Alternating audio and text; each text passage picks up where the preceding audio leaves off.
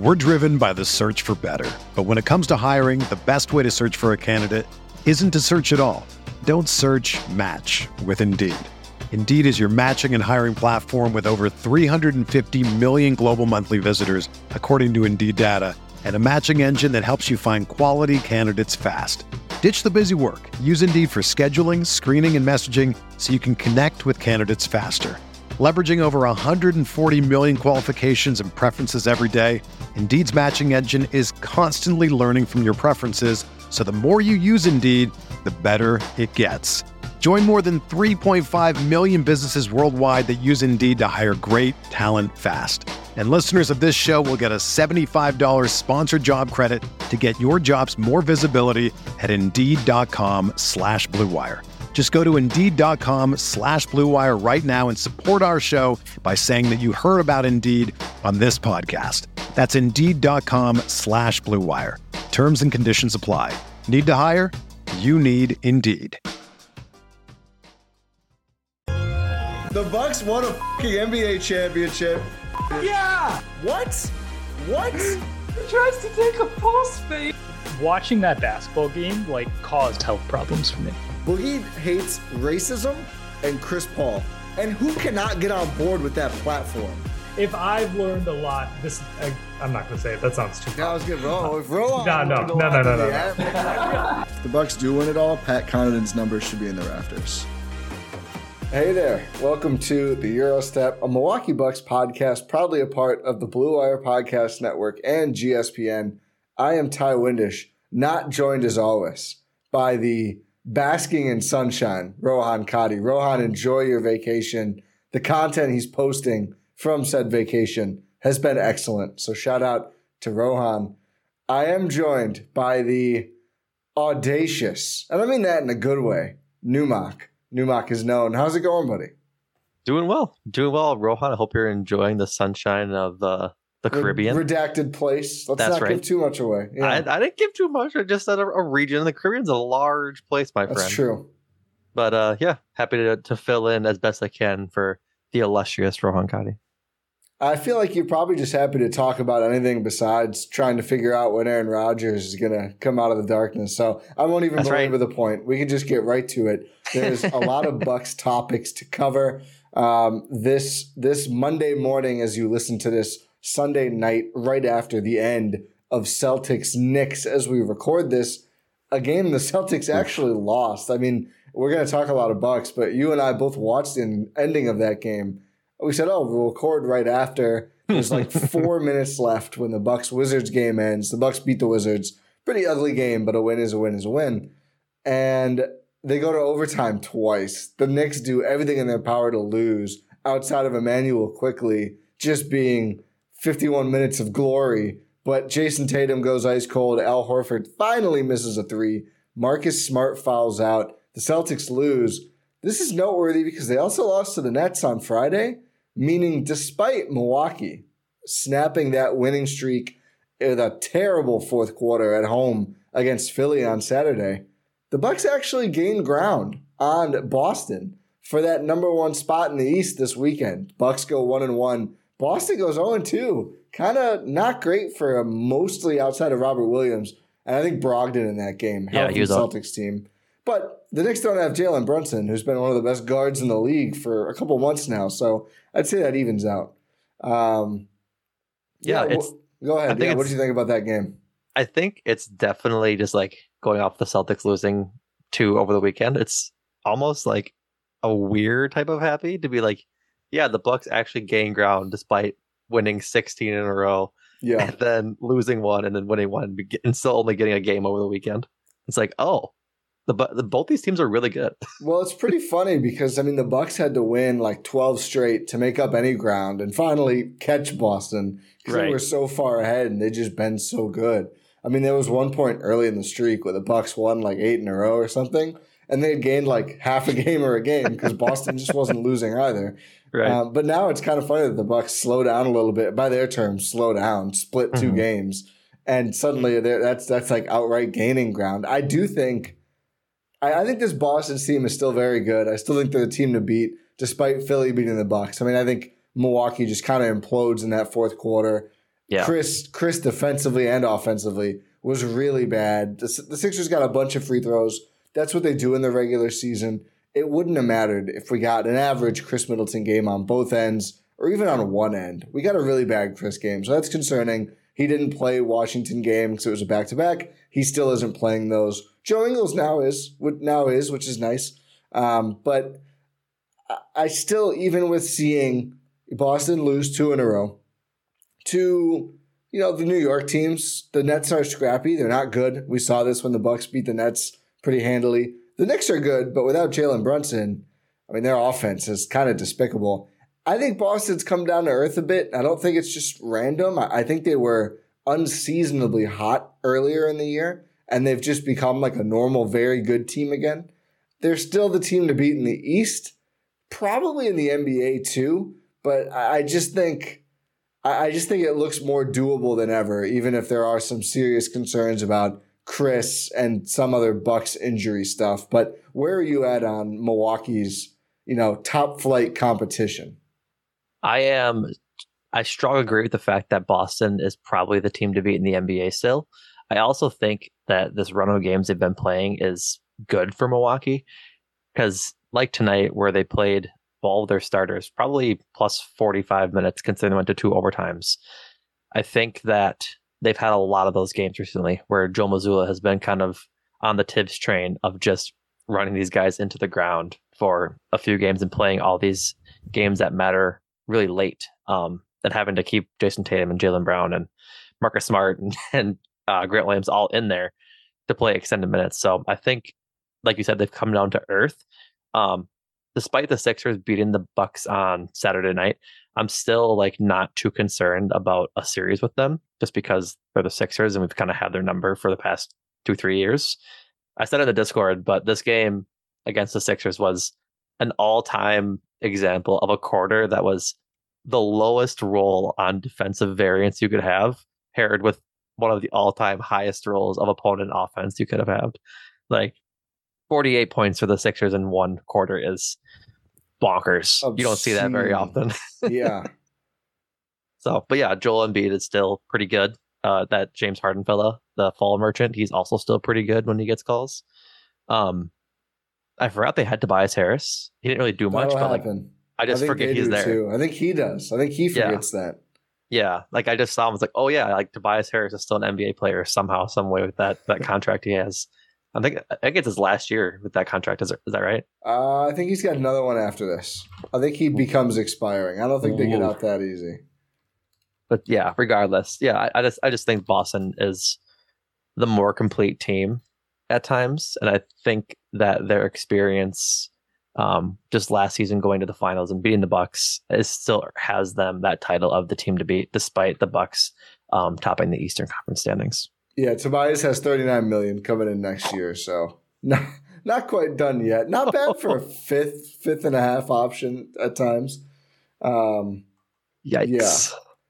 Yeah, I thought that game was just the Philly game was just really frustrating. Mostly you go into the fourth quarter up 14 at home with Giannis. You just assume there's no way you can lose, but Giannis, got his scoring going a bit. I think he went into that with 16 points into that quarter, and he ends up at 30 something. So clearly 34. Did 34. So did a lot of his scoring, but took some really bad shots. Defensively was not totally engaged, lost some shooters. Chris didn't play well. It just really felt like an everything that can go wrong will go wrong quarter. One kind of annoying thing is I saw a lot of, what was Bud? Every time they lose, it's somehow Bud's fault. Look, do you think Bud called up Chris shooting horribly and not playing any defense? But that is the life of a coach. They don't get praise. Yeah. They don't get praise when they do things good because good coaching decisions don't go recognized by the casual fan as often as bad coaching decisions do. I saw people saying, how do you play Chris Middleton over Grayson Allen in that situation? And I'm just it's really just insert any 2 player names. Imagine someone who didn't watch the game telling them, they're pretty upset on Twitter because Bud played Grayson over Chris Middleton crunch time of a game against Philly in early March. I do think there's something to be said about Grayson's role in the fourth. I don't think it's Bud's fault, though. Well, I mean, you're going to play against Philly. You're going to play Brook when Embiid is out there, right? Like, you need him for that. Obviously, Giannis is going to play. Drew is going to play. Chris is going to play. More. It leaves one spot. Like, it's, you know, you should have played Grayson and Jay Crowder and everyone else. It's like, you know, I don't think they should go away from continuing to ramp up Chris's minutes, which he got up over 27 in that game, and just go not believe in Chris in this March game because Grayson had an amazing third quarter. Like, I just think the Bucks coaching staff is always going to take the long view in those situations, and they're going to play Chris as much as they can under that minutes restriction. Right. And if Chris hadn't played as much, I think people would be complaining that they didn't give him a shot and he's not playing any minutes, etc. You know, it's kind of a no-win, but it all starts with, hey, play better, especially defensively, and it wouldn't have been a talking point in the first place. Yeah, Harden definitely got a lot of foul calls in that fourth quarter that led to that huge explosion they had. I'm with you there that you just have to play big against the Sixers. They are just such a big team. So I'm overall fine with it. I just think that despite wanting to get Chris's minutes ramped up, there might have been like a couple minutes here or there for Grayson. And when there's not, I'm not going to pine over it because I'm guessing Bud and the coaching staff got a lot of data out of this game to see how they can match up with the Sixers when things go wrong.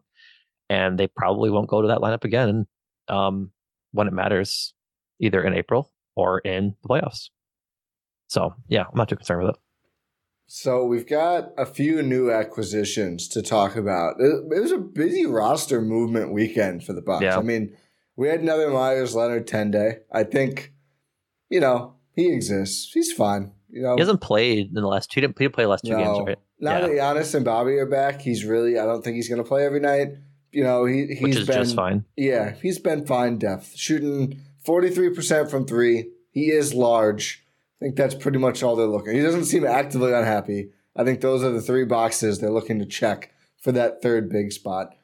This is a while ago now, but Jay Crowder, we haven't talked to you about the Bucks. If anyone doesn't know, I didn't say it up top. Numak, if you can see it on YouTube in his background, if you're watching there, host of Talk of the Tundra, GSPN's Green Bay Packers podcast. We did joke about Aaron Rodgers, but we talked to you last time was before the season, I think. Yeah. Kevin Durant podcast we did with Rohan. We didn't have Kevin Durant yet, but we talked about him. What are your thoughts on Jay Crowder with these however many games he has played since 5 or 6 games, I believe, since he was acquired at the trade deadline? I've been really surprised with how well he's been playing and just being conditioned to play. Like, there's been a lot of times, I'll play back up. I came into the trade thinking that he might be a little bit slow to get into rhythm with the team, and that was not the case whatsoever. He kind of has fit in just as well as he would have had he been like injured and been with the team all season long, kind of like Chris was and kind of like Jingles did when he joined. I think he's fit in quite well. He's a bit hot and cold at times. Like, he had times against the Sixers where it was kind of like, what are you doing? And he had times against the Wizards tonight where I was kind of figuring out what he was doing. But overall, I think he's been an absolute plus. It's a testament to his work ethic and just overall tenacity as a player to be this ready, having not played for 3/4 of the season, and just a great piece for the Bucks to have moving forward and for the playoff stretch. Like, I know that a lot of the discourse is Jay going to be that sort of PJ Tucker role and being the stout kind of a-hole offensive or defensively, which is a good thing that they need to have. But he makes veteran plays. He had a snazzy little behind the back pass on the baseline to Drew Holiday in the corner to hit a 3 tonight against Wizards. It's like, that's just a veteran play and something that they just need to have on the court in tough spots like they were tonight. Yeah, I certainly agree. I mean, I think defensively, he's just kind of immediately fit. I haven't really noticed many plays or sets where it looks like he doesn't know where what he's doing or where he should be. I just think he is a smart enough defender. You know, I know there's some consternation about his minutes. He played about 13 against Philly, and then against Washington only played 14 and a half. I don't know how much of that is back-to-back conditioning versus just not wanting him to play as much. I'd be a little surprised if they just didn't have the minutes for him. I kind of feel like they're artificially keeping those lower. I would have liked to see him play more against Philly, especially, and against Harden. But again, it's, there's only so many minutes to go around, and Chris is just going to get his run. And I think that's the guy you'd look at, unless you want Pat to play less, which he hasn't played well. He's just got to start knocking down threes. I mean, he does. It's really that simple. NBA stats aren't updated yet for the game, but 34.6% going into the Washington game, and that's going to drop. So it's that simple. I still think eye test wise, I like what he's doing overall. I just think the shots need to fall. But for Crowder, I think those minutes will come back up. He's still averaging about 18 per game total. I think the thing with him is I want to see him worked in more offensively. It just feels like more than, I want to say, anyone on the team right now, really. He will just go a long time without touching the ball at all offensively. And it makes sense because he's a new acquisition and he's not a ball handler, right? They're not going to feed it to him to start possessions. But hopefully he can kind of figure out the rhythm more, how to move around Giannis more. Because when he does touch it, I mean, you mentioned the baseline pass to Drew. He's made some excellent entry passes. He's knocked down shots. He's gotten to the foul line. He's done a lot of good things. I just feel like they're probably not using him quite enough so far. So I'm hoping that that's something we see more as we get even closer to the playoffs, is Crowder touching the ball more often and playing more minutes as well. I think it was against the Magic that I remember this from, because I was looking at the box score for the Sixers and it wasn't didn't reflect what I saw. But he does a really good job of being like sneaky good at mid-range, where he just like will pump fake off of a three, drive the lane, and then get stuck and then turn around and shoot a mid-range jumper and it just drops. Like, I think that is something that the Bucks really value in the same way that Chris Middleton adds that value for the Bucks in like that mid-range game. Crowder weirdly good for that in the games that I've watched with him since being traded over. One of the biggest things I think in general for this Bucks team and Jay Crowder being on it is he already has a feel of where to be on the 3-point line when Giannis drives. Like, getting those kickouts from Giannis is a crucial part of being on this Bucks team, and he's already just has that veteran presence of knowing how to do it. Like, that was a big part of Grayson's maturing into the offense, was finding out where to be. Yeah, Jay Crowder's been with the team for 7 games ish, and is already perfectly placed on a Giannis drive. 6 games. The 2 huge corner threes against Phoenix in his revenge game were great. Yep. He's had some big Bucks moments already, so really excited and confident we'll see more Crowder. I don't think they just plan to play him 13 minutes a game forever. I don't. No. I'll be interested to see. So the upcoming schedule, I had this pulled up for later, but I'll just share it now. Tuesday night against Orlando, 6 p.m. Central. Thursday night at home against the Nets. And then Saturday night in Golden State against the Warriors, where they're actually good when they play at home. And then they don't play until Monday, and then they have a back-to-back, Sacramento, Phoenix. So really tough 3-game, quick little Western Conference road trip there. But the next 3 games are all not back-to-backs. So I'm wondering, do we see more Crowder minutes in all of those games? Hopefully so. Hopefully we see Chris play all 3 of those and start to play even more minutes as well, because that obviously is going to be just, the defining thing of the Bucks season. I mean, there's not even that much to say about it. They need Chris Middleton. They're certainly going to try and insulate themselves and play as well as they can without him, because they keep having to. And I don't know. I don't even want to say what they could or couldn't do with or without Chris, but I think it's clear to say, despite anything else, to play at their absolute best, they need Chris Middleton, the way this team is built. 1,000%. So 1,000%. Hopefully he can get healthy. What do you think? You think he should keep coming off the bench? Is he a bench player, Numak? No, absolutely not. He's one of the best players in the NBA when he's healthy and conditioned. And so, no, please start him when he's ready. Just to be clear, because people say, oh, then why aren't they? They like him better off the bench. They've said it. Like, there's things like the Bucks say, and people just either don't read or don't listen. They like him to close quarters when he's playing. Yeah. And if he starts and plays the first 6 minutes or whatever, that just makes it much harder to do. So they want him for the most important times. When he's ready to play 30 minutes, he'll play both. And hopefully, again, he played 27 against Philly. Hopefully he's not that far off and can begin starting again. Maybe that'll happen this week. Who knows? I have no idea. It sure would be nice, though. One more thing on Crowder before we move on. Yeah. I think come playoff time, he comes in as like the 7th player off the bench if he doesn't start. The seventh man overall. Yes, sorry, the second man off the bench, 7th player overall. Yeah. Like I could see them going big and playing him at like the 3 and like going Drew, Chris, Jay, Giannis, and Brook, and just going huge and big FU defensively. Yeah, which would be a lot of fun.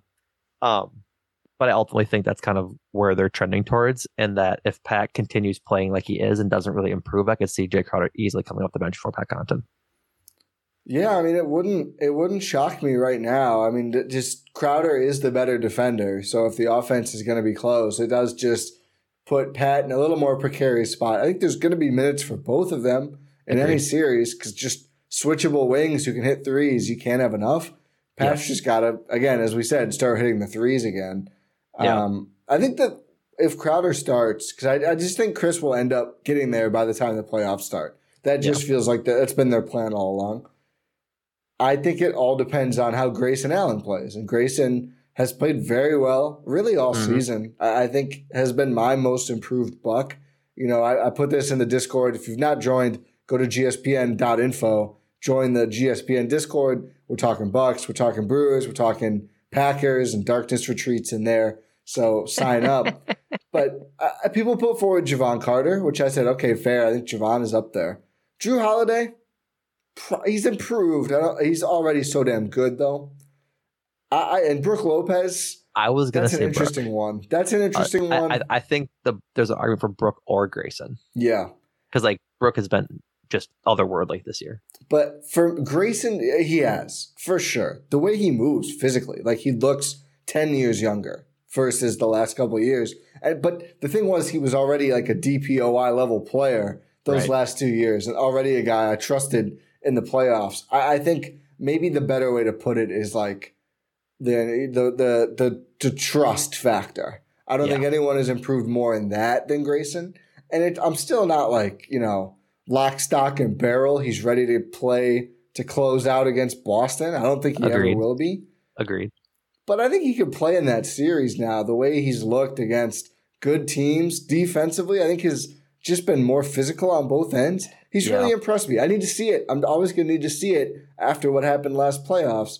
But I do also buy Grayson Allen, Stan, Rohan Kadi's argument that if Chris is healthy, he's going to look a lot better by default just because he needs to do less.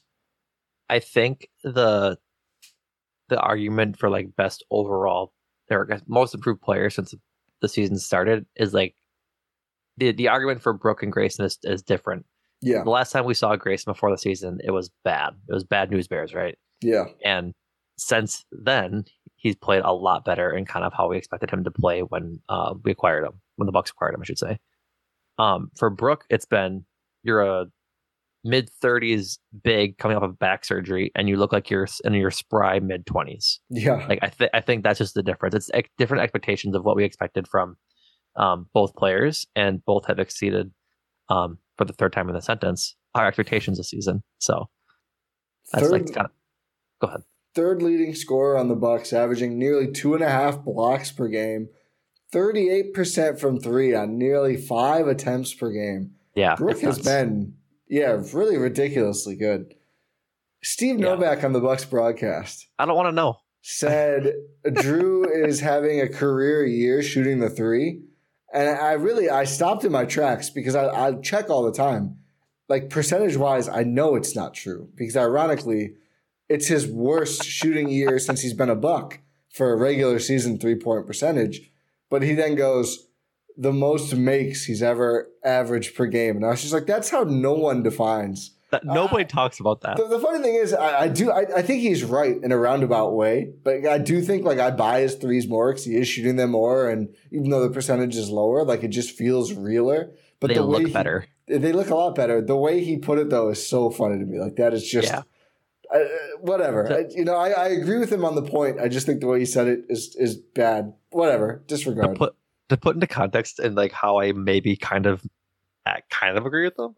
is I was downtown for Game 7 against the Nets in the championship year. Yep. And when Drew shot that 3, I screamed at the top of my lungs, "Drew, no!" And then Drew, yes, as he made it. So like, but I haven't yelled "Drew, no" in any game this season when he takes a step back or pulls it. Like I'm comfortable with him shooting it now, as opposed to 2 years ago. I was like, maybe don't. We're driven by the search for better. But when it comes to hiring, the best way to search for a candidate isn't to search at all. Don't search, match with Indeed. Indeed is your matching and hiring platform with over 350 million global monthly visitors, according to Indeed data, and a matching engine that helps you find quality candidates fast. Ditch the busy work. Use Indeed for scheduling, screening, and messaging so you can connect with candidates faster. Leveraging over 140 million qualifications and preferences every day, Indeed's matching engine is constantly learning from your preferences, so the more you use Indeed, the better it gets. Join more than 3.5 million businesses worldwide that use Indeed to hire great talent fast. And listeners of this show will get a $75 sponsored job credit to get your jobs more visibility at Indeed.com/Blue Wire. Just go to Indeed.com/Blue Wire right now and support our show by saying that you heard about Indeed on this podcast. That's Indeed.com/Blue Wire. Terms and conditions apply. Need to hire? You need Indeed.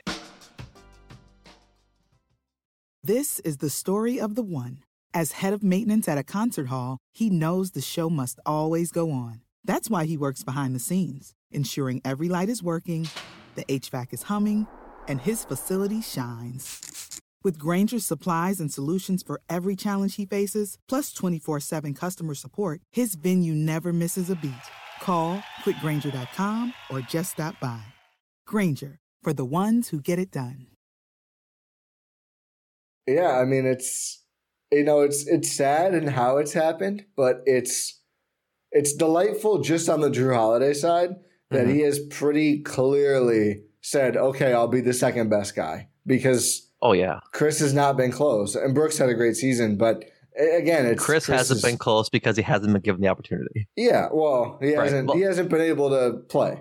Right, exactly. Yeah, I had a little mini argument with someone today in Discord that that Chris was not as good as Brook or something about contract. It was dumb. It's like, well, Chris hasn't been as good as Brook this year because Chris hasn't played this year.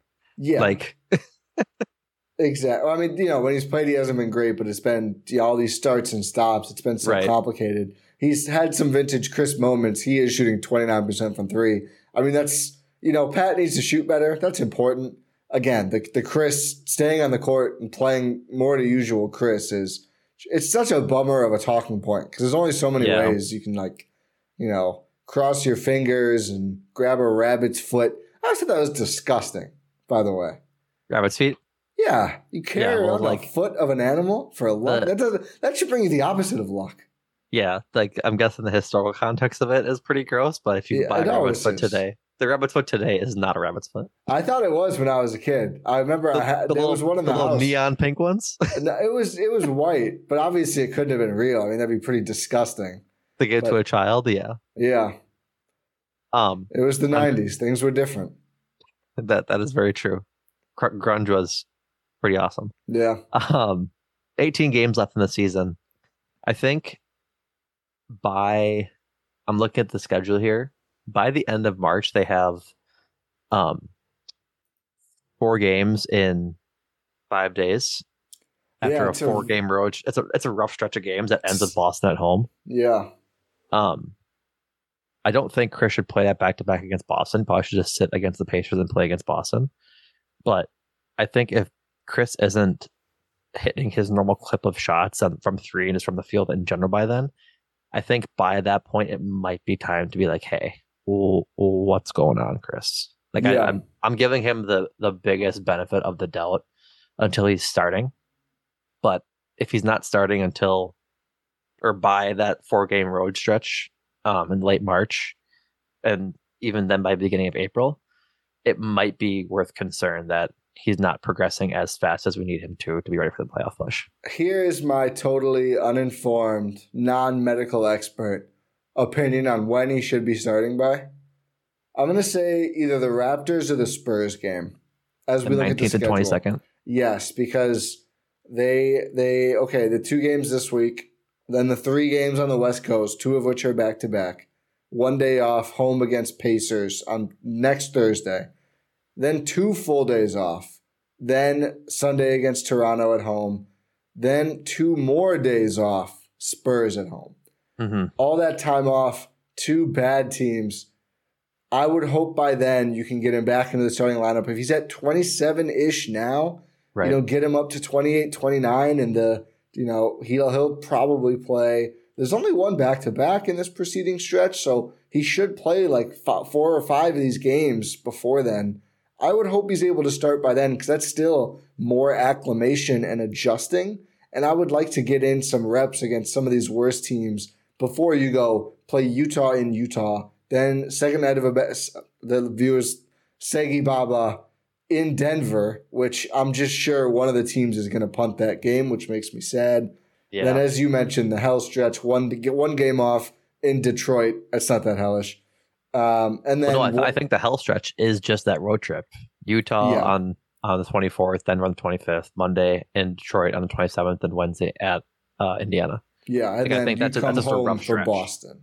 Yeah. And then you get, 1 day off or 2 days off before the Sixers? How many days are in March? According to the counting, 2 or 31. Because I was going to say more than 2. Because Thursday is the 30th, Friday be the 31st. Yeah. First is Saturday, second is Sunday. So they get a couple days off before the Sixers rematch, and then Wizards, Bulls back-to-back, then Grizzlies, then Raptors, away game at noon is their last game of the season. Yeah. They do end the stretch of this. Like, they do end the season pretty good, I'd say. Like, between Detroit, starting with Detroit, all the way to the end of the season, they play like 3 quality teams. Detroit, Indiana, Boston, Philly, Wizards, Bulls, Grizzlies, and Toronto. Depending on where the Grizzlies are, they might just sit that game too. Yeah. So they're the Bucks. And so I'm not too concerned about the end of the schedule. It actually could work out quite well if they're still trying to get Chris warmed up for the playoffs. I mean, you look at from that perspective for sure. I think from seeding wise, with a game against Denver and a game against Boston, really, I mean, it's obviously whenever you're in first, you control your own destiny. But Milwaukee, really, assuming those teams don't go on insane tears, they'll have opportunities to give themselves extra cushion and I believe tiebreakers. Now I think they beat Denver because Denver didn't play anyone last time. So if they went and beat Denver, and I think if they beat Boston, they'll have that one as well. I think it's the 3rd game, and they split the first 2 because one Boston didn't play anyone, and it was still really close. So if you take the tiebreakers, that basically whatever your lead is, you can add another game onto it. So really big opportunities. It sucks that both of them are Segi Baba. So I would hope we see, even if you end up losing, because it's not easy to win in Utah, I hope we get to see some lessened minutes and some guys off against the Jazz and certainly against the Pacers, just because I like these opportunities to test yourselves, and it's a big standings opportunity to play Denver and to play Boston in late March. Both of those games are. For what it's worth, the rest of the season schedule is pretty, I guess, average to easy. Yeah. The West Coast road trip is tough considering all 3 teams are playoff teams. But then Orlando and Brooklyn are the next 2 teams. Then, like you said, after the West Coast trip, it's Indy, Toronto, San Antonio. Utah will be tough. But then, like we said, that end of the season with 6 games, 7 games against, 5 games against kind of middling teams, and then 2 harder games. They have a mix of hard games and a mix of easy games. I don't think there'll be any average games in there, essentially. They're not playing the Hawks. They are, according to Tankathon, 16th in remaining strength of schedule. The combined record is just barely over 500. So the bad news is Denver is 19th and Boston is 22nd. So at least according to this too metric. bad for Denver. I see what you're saying. Okay. Yeah, so those teams have it easier, both, according to this metric. But again, a lot is going to be up to the Bucks' hands, even if they're a little worse than those teams. If you win the head-to-head games plus the lead you already have, then you're in a really good spot to, take that lead in. And if they can be the first overall seed, guaranteeing you're always going to get 4 at Fiserv. Hopefully you get that. Hopefully you don't need that many, or you at least get to that game 7 if you are in a bad spot in a series. But that would be huge, and it would be the first time since the bubble, when there was no home court advantage, that Milwaukee was even close to that situation. I was very confused for a half second as to why it mattered what Denver's remaining schedule was, but then I tried to scan things. It makes sense now. They are actually now outright second in the NBA, and Boston is third after Boston's loss to the Knicks. Denver is second right now. Denver is second. Yeah. Yes. So Denver is 1 game back of Milwaukee. Boston is 1.5. So, all other results aside, if the Bucks were to sweep those 2 big games, which is, easier said than done, you're basically 2 and 2.5 games above Boston and Denver. Obviously, there's a lot of other games still have to be played too. That's right. Okay. One more acquisition. We talked Crowder. We briefly talked Myers Leonard, which is fine. Before we get into it, we got to say bye to Sandro. Oh, yeah. Another move. We got to say bye. There's going to be another acquisition, likely, at some point, to replace that 2-way spot. Sandro Mamukelashvili. Shveli? I think it's Shveli. Sorry, I'm so used to just saying Mamu. That's right. Released from the 2-way to seek an opportunity. And I think really, and I put this in the Discord and tweeted it, I believe, as well.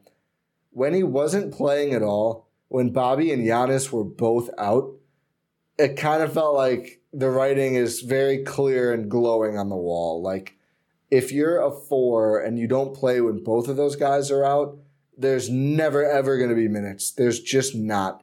And I think everyone agrees Mamu has some real NBA-level skills, certainly his ball handling and his passing, but defensively, size-wise, the shooting needs to be there. That's going to be what determines if Mamu has an NBA career. Mm-hmm. It has not been there much recently. So he gets picked up. He actually claimed off of waivers, so I believe he's still on 2-way in San Antonio. Obviously an organization known for great development. I think he's going to love playing for Pop whenever he does get to play with the NBA team. So really excited for that particular fit, as Jordan Trusky called on Win in 6, for Mamu. Right. I think that he just could never put it all together consistently. And that's the biggest thing for these developing guys, right? Is you have to show at least a game, at hopefully 2 game stretches of when you are showing progress and showcasing your game to be worthy of a role player spot. And for Mamu, it felt like it was quarters at a time, right? He'd play so well for a quarter where he'd shoot the 3-ball well, he'd make a good pass, he'd be just a dog defensively. And then there's other quarters, mostly the 3 other ones in a game, where he just looked unplayable, just getting eaten up on defense, getting bullied down below, and just not be able to keep up with the guards. And I think it's just it's a tough spot for him, because even though he's 6'11", he doesn't play 6'11". He plays like he's 6'6", and it's just tough for him to kind of be that kind of power forward center player when he doesn't play as big as he is. So he's still young. He's old. I think he turns 24 in May. So he's got a lot of time left to develop, and I think the Spurs are going to do a good job with that. But for a championship level contender, I just don't.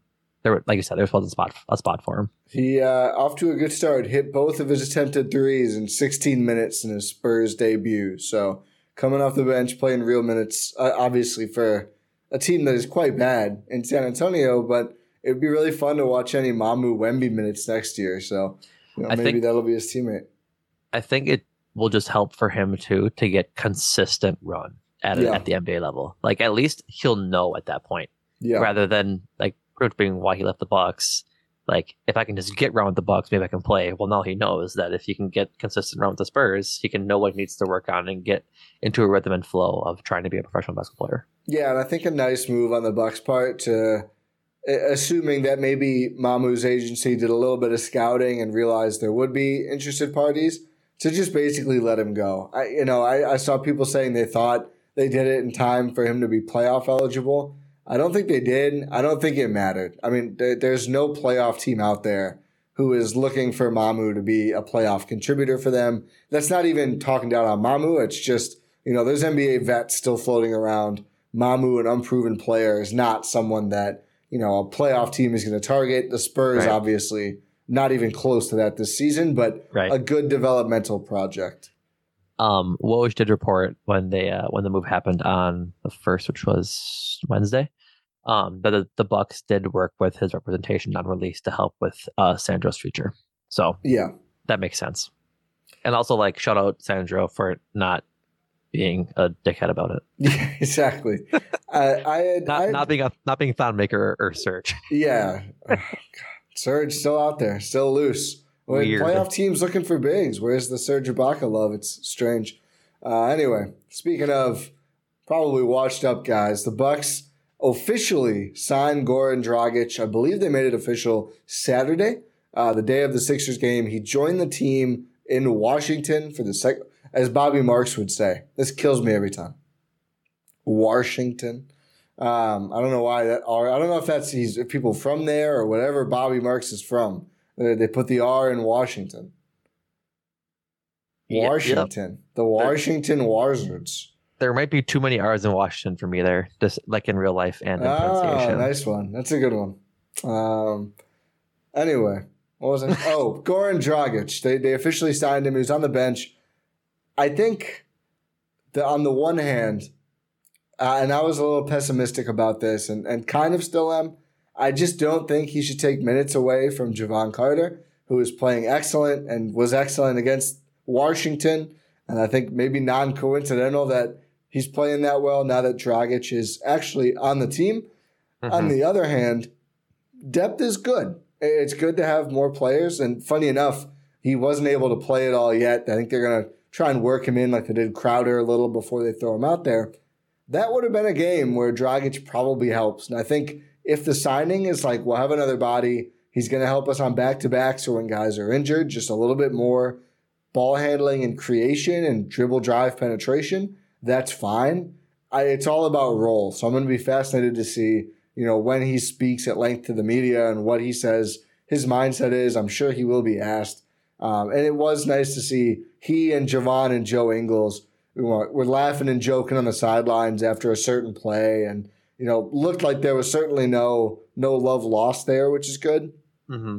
But I think this is all about the whole move will rely on, any promises that were made, what Dragic's role is going to be. I don't think it's bad to add the guy. I mean, he's scoring 6 points a game, 2.7 assists with Chicago, not playing very well. But I just hope that none of these players who have earned their role will lose any of it because of Dragic. I want to see Goran Dragic as much as I see Myers Leonard. Is like pretty much my take on it. Like, yeah. He's old and relatively slow. Fine shooting splits: 42 from the field, 35 from three, 70 from the line, which isn't the best, especially for a guard. I would rather see Jevon almost every single time. Like, Jevon has earned his spot in this rotation, and to lose it to a vet who doesn't really know the team that well and doesn't have that chemistry with the team as the rest of everybody does. Like, I don't think Goran comes into this team the same way Jay Crowder has come into this team, like, at all. So yeah, just let me see him on garbage time of Sega Babas and just in blowouts, essentially. Yeah, I mean, just injury insurance is always going to be big, and I think maybe that could be the motivation here with Ingles finally now in the not finally, but now in the last two playing both ends of a back-to-back. Middleton still not. Drew hasn't had that much time off lately. Giannis may miss some more time with that wrist, which he still seems to be attending to during games. Just having another creator you can credibly put out there, there is utility in that. I don't see him as an everyday fit. The defense, the age, and 35.5% three-point shooter over the last 5 seasons for Goran Dragic, which is like a little below. I think league average is usually 36, 37-ish%. I think it's kind of ticking up as players get better. Russ trying to keep it down as best he can. But at 35.5% is just not that good. And I think a ball handler is less important when you're fully healthy. And when the Bucks are fully healthy, that's why Jevon is such a nice fit, because he doesn't need the ball in his hands. And that's fine when you have Drew Holiday, Chris Middleton, obviously Giannis Antetokounmpo, maybe Joe Ingles. We'll see how he factors into a full playoff rotation because we've seen him get targeted. But I think, at least Ingles has that shooting upside. He's probably even a better playmaker than Dragic, and he's bigger. And I think he just fits better. So I'd never hate insurance, but I just don't see a huge upside for Dragic. I hope there's no downside either, though. I'm not that worried, but I see why people are.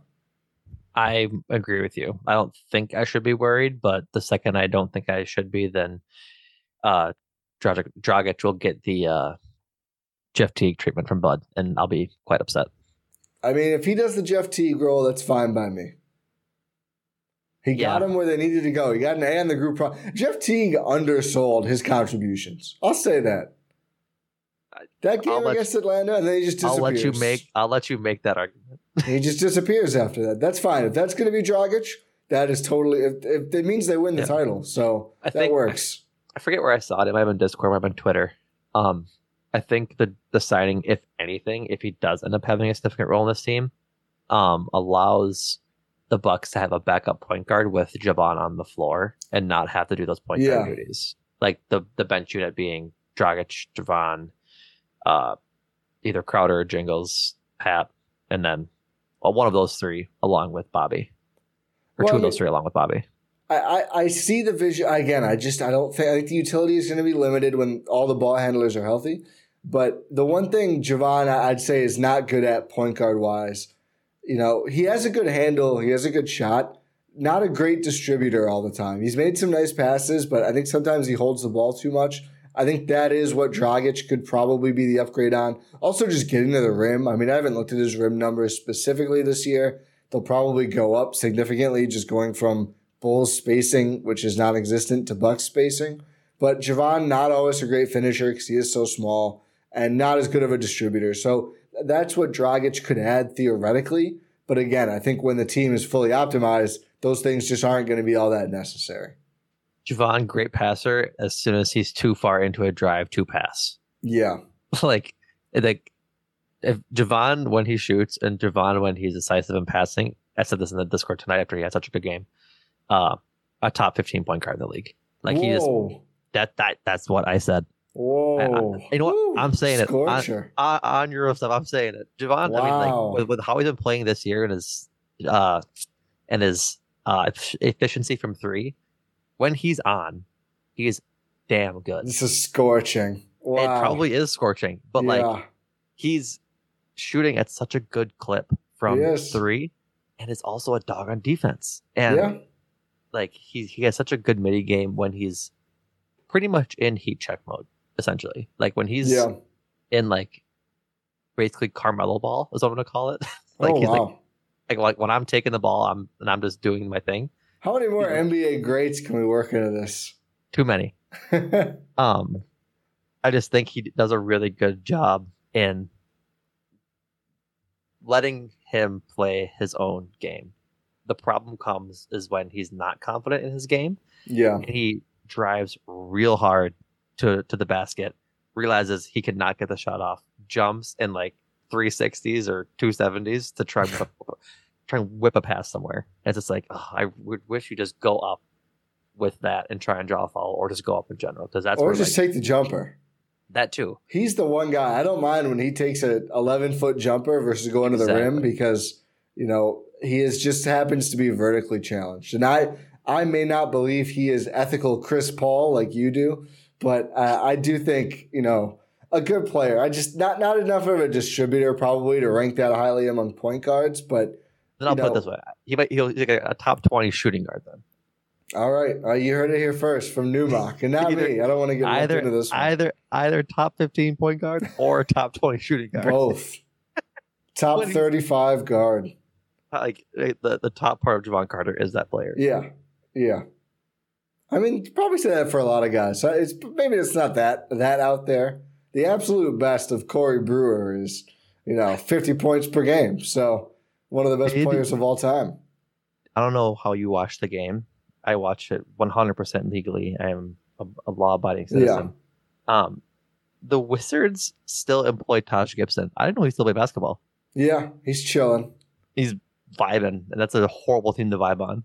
It's such like a classic it's a classic franchise to end up with 38 or whatever year old Taj Gibson is the Washington Wizards. I'm gonna ban you from putting the R in that city name. You bring it up with Bobby Marks. It lives rent free in my head. I can't stop thinking about it. Bobby Marks' name is probably Bobby Max, but he just says Marks for no reason. Borby Marks. Borby Max. Last thing on Dragic that I've got is I'm excited to see him play. I mean, it's always exciting when they add someone. Sure. I'm not going to assume the worst until we see it. That's generally been my stance on all Bucks things this year. And, it's saved me from a lot of Chicken Little meltdowns that Twitter has indulged in. So I'm glad that that's been my stance. It's a big spending move to bring in a 15th player with this much time left. The Bucks were hitting their roster quota. You have to be at least 14. You can't be at 13 or less for 2 weeks at a time ever. That's a CBA thing. You can't have a limited roster or, Donald Sterling would have had like 9 guys for half the year or whatever, which is obviously bad for NBA players having jobs. There's only so many opportunities. They could have just kept going with Leonard on 10 days for a while, signed one rest of season contract later, and then had 14 till the end. That's totally fine. You can have 14 or 15, not counting the 2 ways. They signed Dragic pretty aggressively, with, I think, 18 or so or 19 or however many games left in the season. 18. And 18. Well, when they signed him, it was 19. Yeah. And they still are bringing back Myers for another deal just to, as you said, probably not play unless Giannis or Bobby or someone does sit out for a game. It's not entirely indicative of anything, I think, but it is nice to see with, new Papa Haslam coming in here. Don't call him that. He's all of our Papas now. Both of them. They're our Papas. I've been told by Twitter we need to embrace. I will be embracing no billionaires and no papas. Yeah, that's fair. But now that the Haslams are in, it's nice to see a little tongue-in-cheek Papa there. A tongue-in-cheek better than tongue on boot, but the spending is still there. So it's nice to see that, right? I think since the offseason, the Bucks have spent pretty much as aggressively as possible, and they're pretty much right back there. They're using every spending vehicle they can. So nice to see. I mean, as they go for a championship, it seems like John Horst is not hamstrung at all by an upper spending limit, which we know has not always been the case. Yeah, I besides the papas thing, besides the billionaires thing, besides all the tongue stuff, I would agree that it's nice to see them being proactive or being willing to spend money. While you're here, I mean, got to get your Packers thoughts before we wrap up here. Everyone go listen to Talk of the Tundra. Not even Rodgers, but how excited are you for the draft? Because for me, it seems like, whether they're going to have an extra pick or move up or not, it does seem like a pretty exciting opportunity for, a Green Bay team that usually is picking near the bottom of the first round because they're always so damn good. That's not the case already. And maybe they'll be, somewhere in the top 10, maybe not. Who knows? Not anymore. Yeah, sadly. Who knows? Yeah, NFL is going crazy lately with the transactions. I'm not going to rule out anything, man. But how excited are you for the draft and to see how they fill some of these holes heading into next season, no matter who is QB1? I'll leave the Rodgers stuff for your show. We don't have time for that at the end of the Euro step. I am pretty excited for the draft. After the combine this week, I still have some deciphering of prospects to do and how everyone performed. I fell in love with Brian Branch, the safety out of Alabama. He performed god awfully at the combine, so that's not going to probably. The RAS happen. Is too bad for him. RAS is like a 4. No, never happening unless he falls to like round 6. Yeah. Goody's not taking him. Not in the first, and that's where he's projected to go. But yeah, I'm just excited. Like the draft, we should have a lot of answers by then. I talked on Talk of Tundra last week that I think something happens this week with Aaron Rodgers and his decision because it's a down week of news. So hopefully by the draft time, we kind of just know the layout of the team. We'll have gone through free agency. We'll have hopefully had a Rodgers decision. So it would really just like start the true off season off with a good note, just to get all these guys drafted in with the team. Like, do they go wide receiver first round? I've seen that mocked. I've seen tackle mocked, just because you don't know how long David Bakhtiari is going to play, as well as maybe drafting a Josh Nijman replacement. There's a lot of options for them at 15, and depending on if they do trade Aaron Rodgers, they could get 13 to the Jets. The Raiders already said no, but that was an option at 7. Panthers pick, I think, 9. Like, there's options for them. There's options for them to get 2 picks in the first 16. 16 spots, and which is huge opportunity. Huge opportunity. I think the last time, my knowledge on a pod is going to fail me at the moment, but I think the last time they had 2 picks in the first round, they drafted Clay Matthews and BJ Raji. Oh, I was for some reason I had AJ Hawk in my head, but I could be wrong. That it might be that year too. I forget which year it was. Yeah. But regardless, I think that obviously 2 picks is a very, very important thing. Yeah. For this Packers team to fill some of the holes that I don't think are able to be filled with just like first, second, third round picks. But if they can get two guys like studs and like hand out studs in the first round, it'll be by far a win for this offseason, but it's still TBD. Yeah.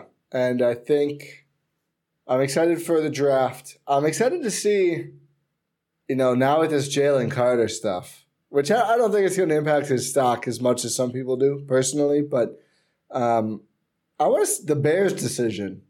Maybe it's not a decision at all. You probably just go with the guy that you believe in at quarterback that you already have, trade down, get a bundle of stuff, but they've got to at least be a little tempted to take Bryce Young, number 1, who, despite being a peewee player, I think is clearly the best actual quarterback in the class, at least right now at playing quarterback, and then trade Fields for something. I mean, that's going to shape the Packers' biggest rival's future for a long time, depending on what they get out of first, whether they use the pick, they trade the pick, they get Fields, who they end up with, how far they drop if they trade the pick.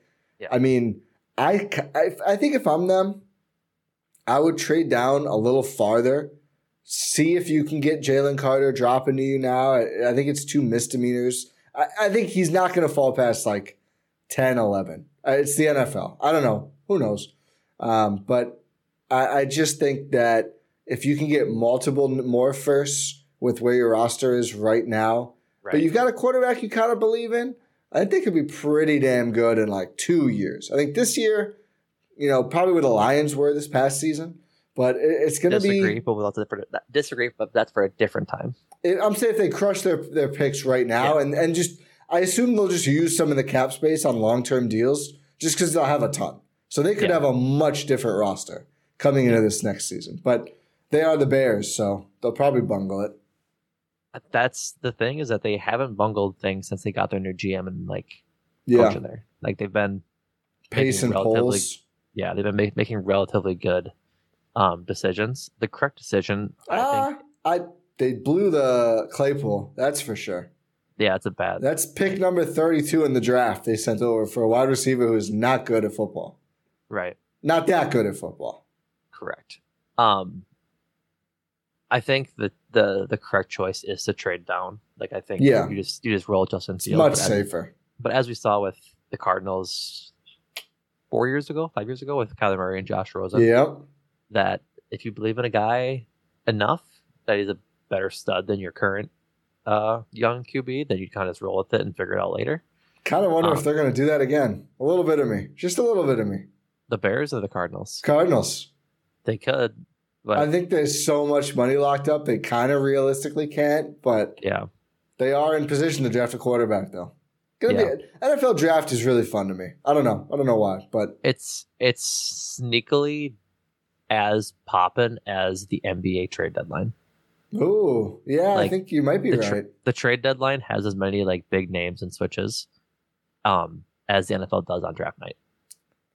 I just think with the importance of quarterback and knowing most years there's 2 to 5 that are going to go in the first round, it's just so exciting. And teams, like it's not the established players you'll see move at the deadline, like the Kevin Durant's, but seeing like the Niners trade 3 firsts to go up to the top, and you're like, oh my God, this is going to shift the league. And then the guy picked in the 7th round is better. It's crazy. So the Niners could trade 2 picks to get Lamar Jackson, according to some reports. I would do that for sure. They should have. Yeah. Well, at least 2 firsts. Yeah. I think it was reported today that the Ravens might put the non-exclusive transition tag. Yeah. Yeah. Well, it's different from the transition tag. It's the non-exclusive. There's like a whole bunch of tags, but the non-exclusive transition tag, to where the Ravens can match or trade his thing. It's basically like a sign and trade in the NBA. They can put that tag on him, and then Lamar Jackson and his agency can go search out team that might want to trade for him, like the 49ers. And if they come to an agreement on a big contract, then the Ravens can either match it or trade 2 picks, first-round picks for him. It's like restricted free agency, not a sign and trade. I think the complicating factor there is the Ravens are now changing their offense. They got rid of Greg Roman. I don't think they're doing the hyper running anymore. But if they were, imagine they just go and get Trey Lance and multiple firsts, and they get like 80% of what they were getting out of Lamar, because Trey Lance is also a freak athlete and uber fast, and that's their whole offense. I don't know. I don't want to be disrespectful to Lamar, who's an MVP, right. But did you see the John Lynch interview at the Combine? No. So there's an old Seinfeld bit. Oh, but didn't they like? Go ahead. This is crazy, isn't it? There's an old Seinfeld bit where whenever you ask a man or woman how their relationship is going, the farther they touch on their head, like further up on their head they touch, is the worse it's going. And if you know they touch their face, it's going bad.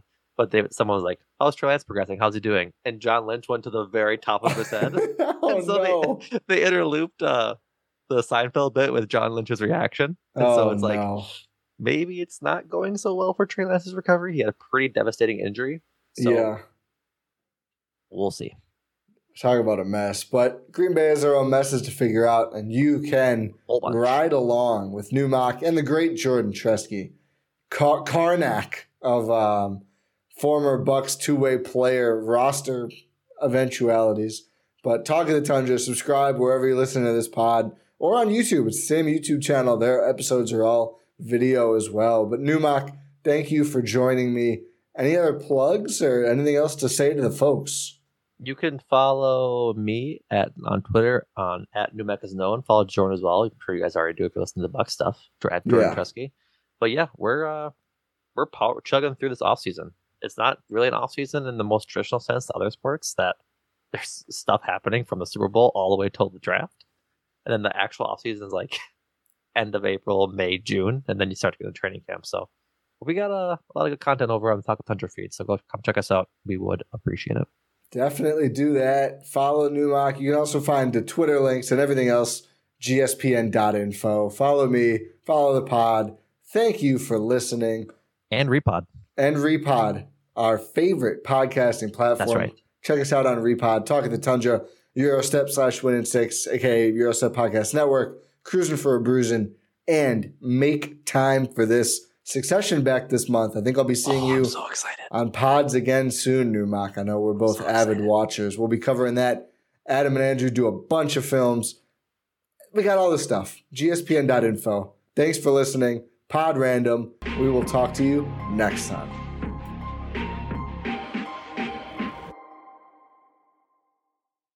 Everyone is talking about magnesium. It's all you hear about. But why? What do we know about magnesium? Well, magnesium is the #1 mineral that 75% of Americans are deficient in. If you are a woman over 35, magnesium will help you rediscover balance, energy, and vitality. Magnesium supports more than 300 enzymatic reactions in your body, including those involved in hormonal balance.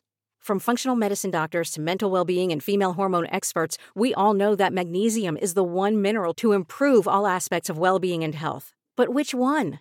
Magnesium Breakthrough from Bioptimizers, the trusted choice recommended by leading experts with 7 best-absorbed forms of magnesium to ensure your body receives the support it needs for overall well-being.